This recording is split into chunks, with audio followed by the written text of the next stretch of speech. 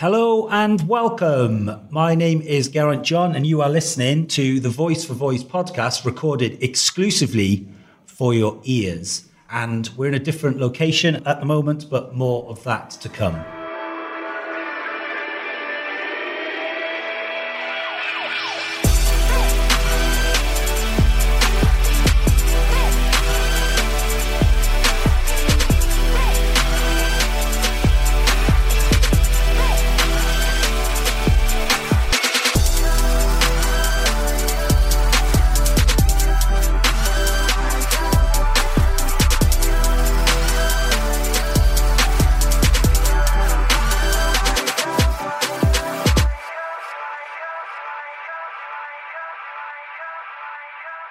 Well, how are you? I'm very well. Excited. Yeah. So we're actually in a different location. It's all about locations. It's all about geography today. So we're not in Brixton amongst the sirens and the, just general noise. We're at a different location. Where are we, Will? We're in the What3Words headquarters. Exactly. So we've got a very special guest, someone who I've kind of been following for a while now, full of admiration for, Chris Sheldrick from What3Words. How are you? Very well, guys. Okay, great to see you. Yeah, just thanks so much for taking time out to come on our podcast. We really appreciate it. Pleasure. I saw you speak in Amazon, I think it was, about three months ago. Yeah, and you gave a pretty cool presentation about voice and your amazing company. So we thought we have to get you on the podcast. And definitely, this will be the final compliment now, definitely one of the most exciting technology companies to come out of the UK in recent years. And it's really nice that it's happening here and not in kind of Silicon Valley like we always see it. It's really, really good to see. So rather than me babbling on, which I do you want to just tell us a little bit about What3Words? What is it? Sure. So What3Words is a global address system. And just as some background, I thought about making that because I worked for 10 years in the music business and found that professional musicians spend an awful lot of time getting lost, just trying to go from A to B every day. So that could be like when I try to get people to the back entrance of Wembley Stadium, gate P49, or you're trying to get people to halfway up an Italian mountainside to the back entrance of a villa. The address never pointed to the right place. And I tried getting people to manually input the GPS coordinates for where there were no addresses. But that requires putting an 8-digit latitude and an 8-digit longitude in, which people just either don't like or bad at, or just don't know where the degrees button is. So the whole idea was, how do we simplify latitude and longitude? Yeah. And so what we did is we divided the world into 3 meter by 3 meter squares. 57 trillion of those around the world. And then we named each square uniquely with 3 words from the dictionary. So, I mean, something like toffee branch pyramid is the name of one of our squares. You go to the next one and it's table, chair, spoon, so on, literally from up near Alaska to down near New Zealand. And you've got enough combinations of 3 words that you can literally get around every 3 meter square in the world.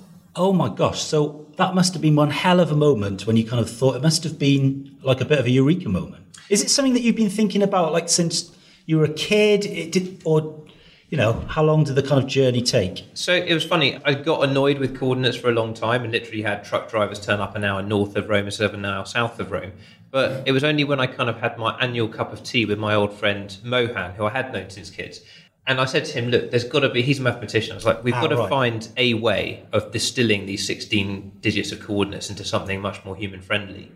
And we kind of batted the idea around of using an alphanumeric code. And I thought, 9 characters of CZ4Q9 2X is sort of about as complicated. And he said, I think we could use words. And I was like, really? Words? And on one hand, it's a bit odd having like dictionary words. But then when we did the maths, basically on the back of an envelope, and found that you had enough combinations in just 3 words to get around the world, it was like, okay, that is very simple.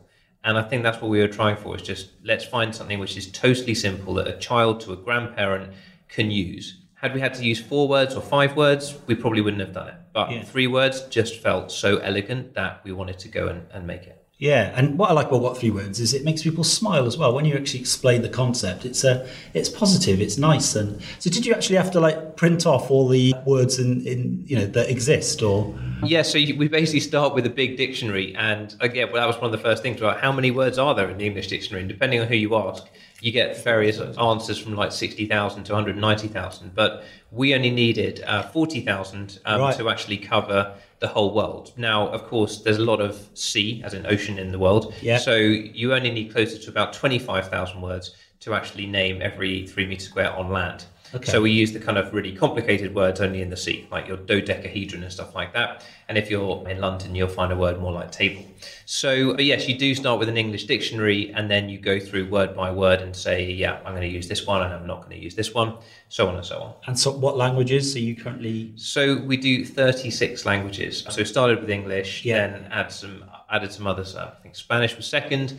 We did a lot of the major sort of Western languages, and we've now done Chinese, Japanese, Korean, Thai, Swahili, Zulu, loads and loads of wonderful languages, which have been just amazingly fun Yeah. to work on in one sense, and also just great to do them in that level of detail that we know we've made a good product for speakers of those languages. And we spoke about this earlier, but I'm Welsh, so you have to do a Welsh equivalent. Yeah, we would like to do Welsh. We need I'll help more you. Welsh supporters, but and then we need about 40 or 50 Welsh linguists to help us go through the word list, but it will get done at some point. I will help you on this. The words would be amazing. Kind of nofio, rhedeg, tafarn, which is swim, run, pub. That's Which great. is what Welsh people tend to do. You know, they just swim, run, and go to the pub. That's it. You've just named one square, 56 I can point something keep going. trillion to go, but yeah. But it won't be very good podcast content if I just randomly give Welsh words. So, okay, cool. So obviously this is a voice podcast, and that's kind of how I guess, saw you for the first time, speaking in Amazon. Super impressed, been aware of the company for a while.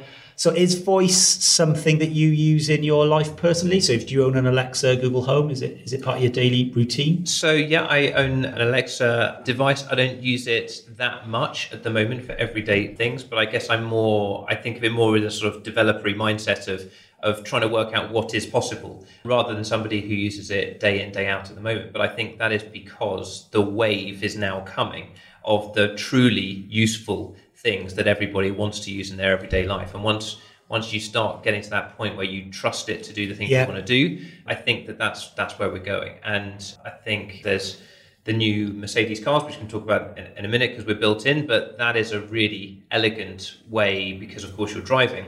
Yeah. So it's great just seeing that when I'm doing that, I then am much readier to use voice, for example. Yeah. So I think it's also thinking about what points in our life are we going to be using voice before typing. Because I think my view is that the new wave of entrepreneur, in the same way that Ubers and Deliveroo's used mobile phones as the platform to launch, my view is that the future entrepreneur will use voice potentially as a platform to help people essentially save time and money.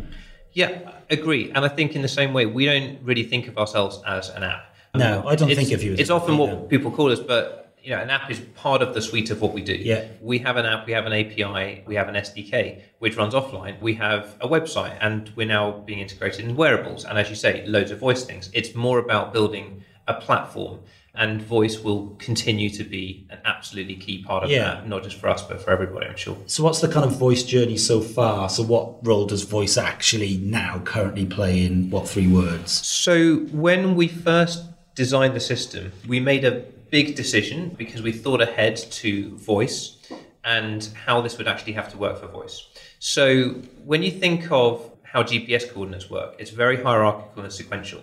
And taking the example from earlier about my truck driver who mixed up a couple of GPS coordinate digits, he didn't know that he was wrong because when he mixed them up, it still said Rome and he knew he was going to Rome. Yeah. So one thing that we did, we thought, okay, so if this is going to be used for voice recognition, we have to have it so that people can't make a mistake. So when we named the squares, you'll find that we put something like table, chair, spoon, and table, chairs, spoon as far away as each other as possible, and ideally in different countries. So what that means is if I say something like, I'd like to book an Uber, let's say, to table, chair, spoon, you can look at where I am in London, and then if you're unsure of what I said, of 2 or 3 options, you can go, well, probably doesn't want to get an Uber to Peru, probably doesn't want to get an Uber to Jakarta, Indonesia. He does probably want to get an Uber to London. Now, that's a very kind of high-level distillation of what it is, but that was a really important design decision that we took, knowing that we were going to be pushing What3Words hard for the voice use case. Yeah. And I think and I'm guessing many of the people developing for voice would agree, that disambiguation is kind of like the holy grail. If you know exactly what the person meant or said, then it's brilliant and voice does its job perfectly. Where things get hard is when you get stuck and confused as to what people said. So I think right back at the beginning, when we made that design decision to space the similar sounding 3 words and put them as far away as possible, that was thinking forwards to going, how is this going to work the best for voice? And I'm really pleased that we did that, because when you use What3Words for voice, it just basically works every time. Yeah. And for that, I think we're seeing why people want to integrate it. Yeah, because it's a nightmare at the moment. In my car, the kind of voice navigation, it just...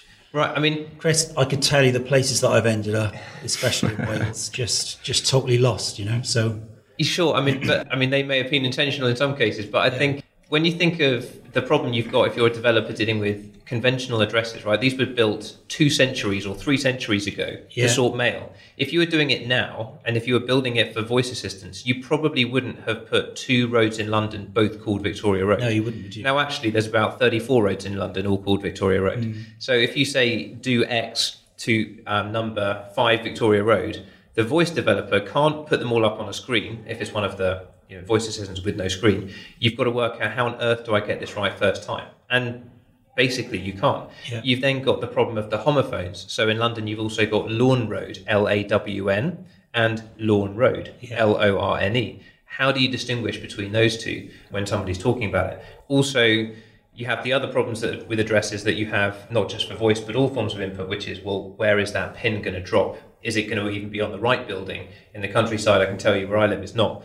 And then in London, is it in the right entrance? And having this all in one simple voice interface is basically a really hard job for developers who've got to kind of take all of this old-fashioned address technology and try and deliver it into something very slick. So I think for us, we thought, look, there's an opportunity to just design the address system from the ground up, knowing that voice is coming in. And so that's why we did it like we did it. All of the words we use are unique, even across languages. So, cafe doesn't appear in both the English and French lists, for example. Okay. We make sure we space those similar sounding ones far away from each other, because the whole way that we've designed it is about the benefit of really good, simple UX. Because I was thinking that I'm convinced that Amazon are going to bring out voice-enabled pods, which would totally change, because voice really works well in car, obviously, because you're out and about, it's a safety issue.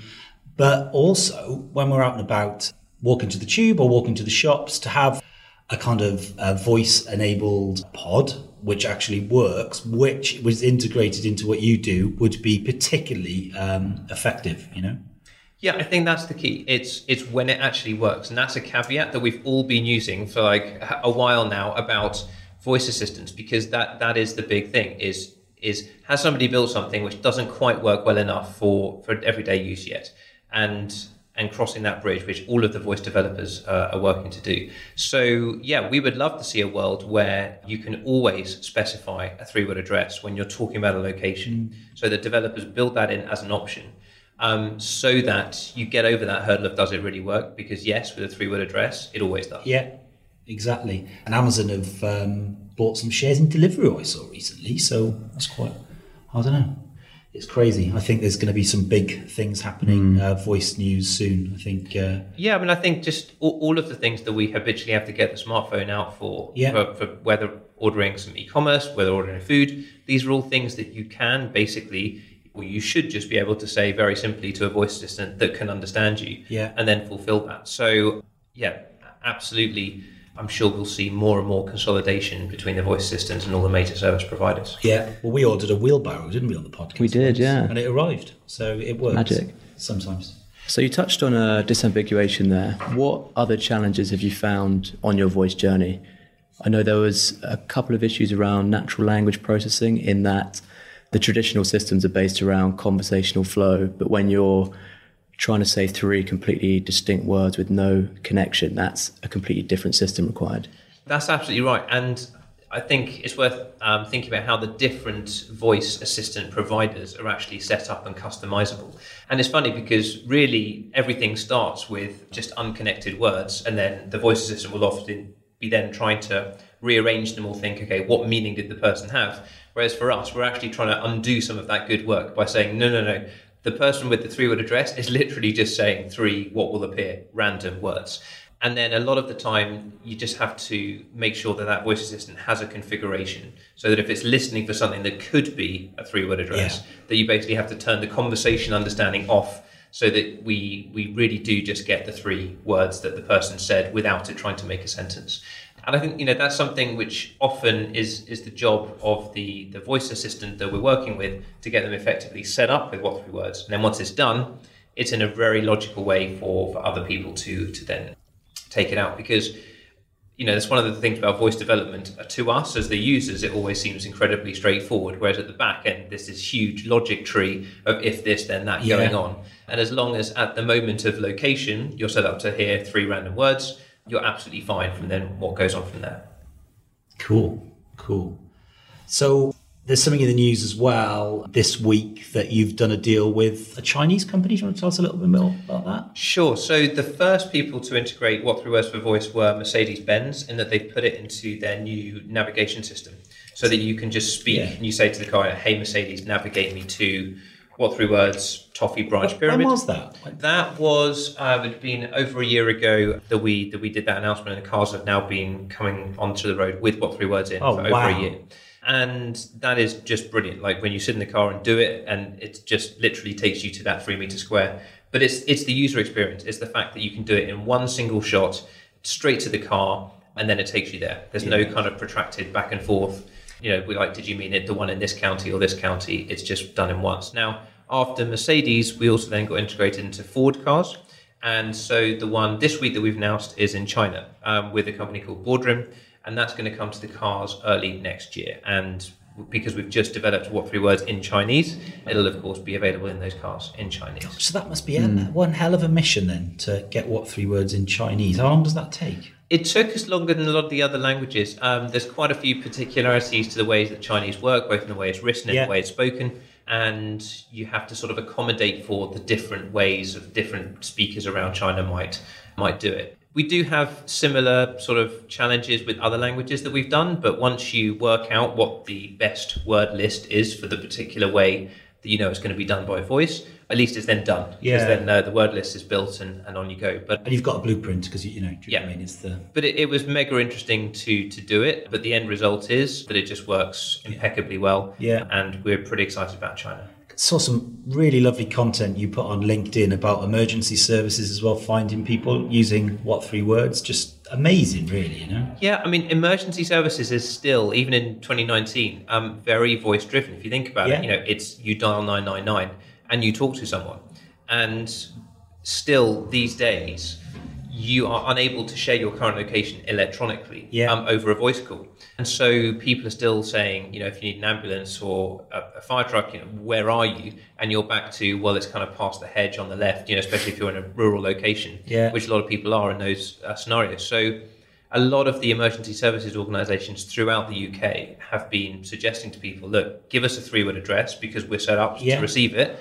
And we will then know where you are. And it's amazing to have that kind of support and just to hear the stories coming in. I know, because I saw it on your LinkedIn, and it's just, did you ever think for 1 second when you were creating this company that it would actually, because essentially you're not being too cheesy here, you're saving lives, aren't you, I think when we had the idea, we saw that potential, and you have the ambition to get there. Doesn't stop it being massively heartwarming the first time you hear that a fire was put out. That was the first one. It was literally a fire in Hertfordshire, which happens to be my home county, so you kind of feel extra connected. How did they let you know? They literally put it on Twitter.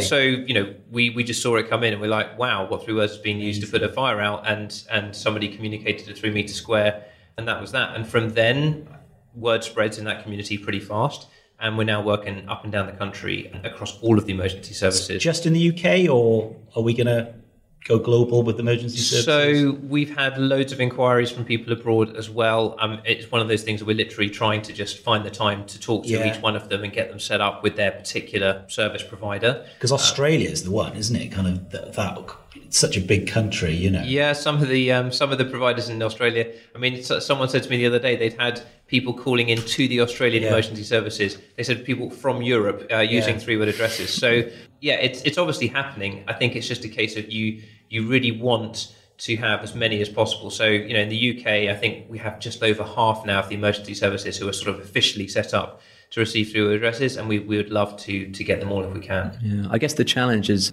trying to encourage people to use it. You can encourage the emergency services, but unless people know about what 3 words, then they won't be able to give them their 3-word address. That's the thing. So part of what we do with everyone that we integrate with is that we do an awareness campaign. Right. So in the case of Mercedes, there's a GQ magazine on this table. You'll see that they literally took out adverts and put the 3 words in their ads to let people know that this was available in the car. The emergency services make pamphlets. They have huge followings on social media, and they tell people about it. So that is a big part of What3Words. It's brilliant and incredibly useful, but you also need people to know about it, to try it, and then get used to using it in their everyday life. Well, it's a bit like an Alexa skill, isn't it? How do you get people to use an Alexa skill if they don't know it exists?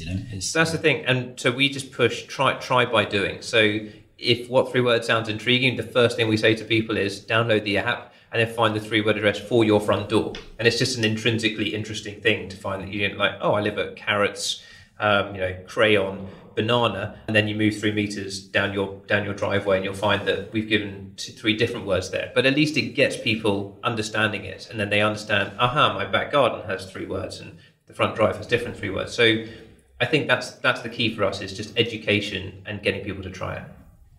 Yeah, definitely. So if you could go back and give yourself some advice in terms of the voice journey, what would it be?